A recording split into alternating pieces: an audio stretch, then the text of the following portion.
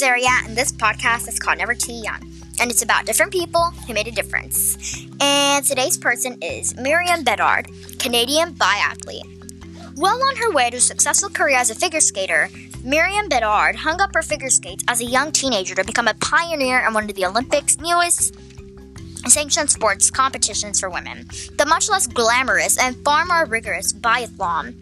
It has an interesting history. For ancient Scandinavians, skiing and stalking prey were necessary for survival in their wintry climes. Infantry soldiers in World War II came to the same conclusion for completely different reasons, leading to the formation of military ski patrols in Norway, Finland, Sweden, and other parts of Scandinavia.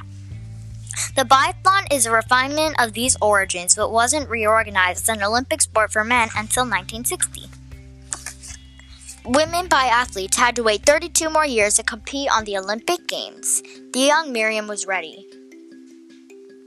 She had been training for several years in a suburb outside Quebec City and quickly discovered the prohibition on firearms in Canada's public bus system. Resourcefully, she figured out how to tear her gun down so it could be transported in an innocent-looking violin case. Highly driven, Myriam started winning races at 15. Even though the only ski boots she had were so big she had to stuff paper in the toes. Nevertheless, at the Lillehammer Olympics, she won the bronze medal for the 15-kilometer race. Myriam's career has been cloaked in both mystery and controversy. Upon winning her Olympic prize, she stirred debate with their absolute refusal to sign Biathlon Canada's contractual agreement to cycle a portion of other earnings back to the organization, accompanied by a gag order to prevent media appearances by national biathletes. Her stubbornness or independence, depending on the point of view, concluded in her suspension from Canada's team. A truce was won in time for her to rejoin the team and led them to an exciting win in the 1993 World Championships in Bulgaria. Bedard did Canada proud in Bulgaria, shooting past the Russian skier who had bested her in '92. Her critics loved to harp on her solitary ways and her secrecy with their private coach, whose name she refuses to reveal. When she performed with less than stellar speed at the 1993 Winter Trials, the naysayers came out in droves to predict gloom, doom, and disaster for Canada.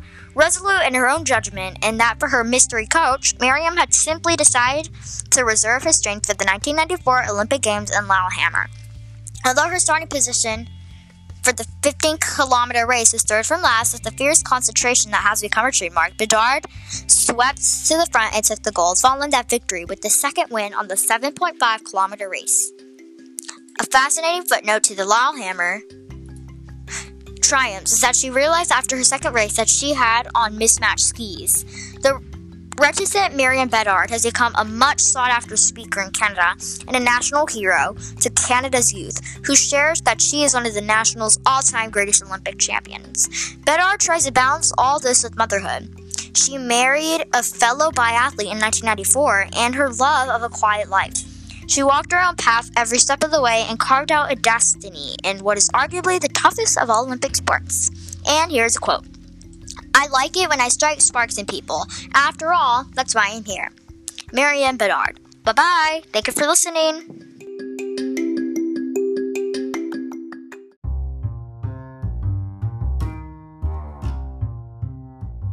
I forgot to mention real quick that I have created a new podcast with my friend. I have interviewed her probably a few days ago on Monday.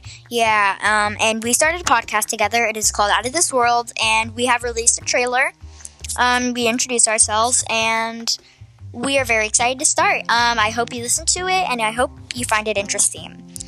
It is about space, and I just hope you find it interesting. Stay curious.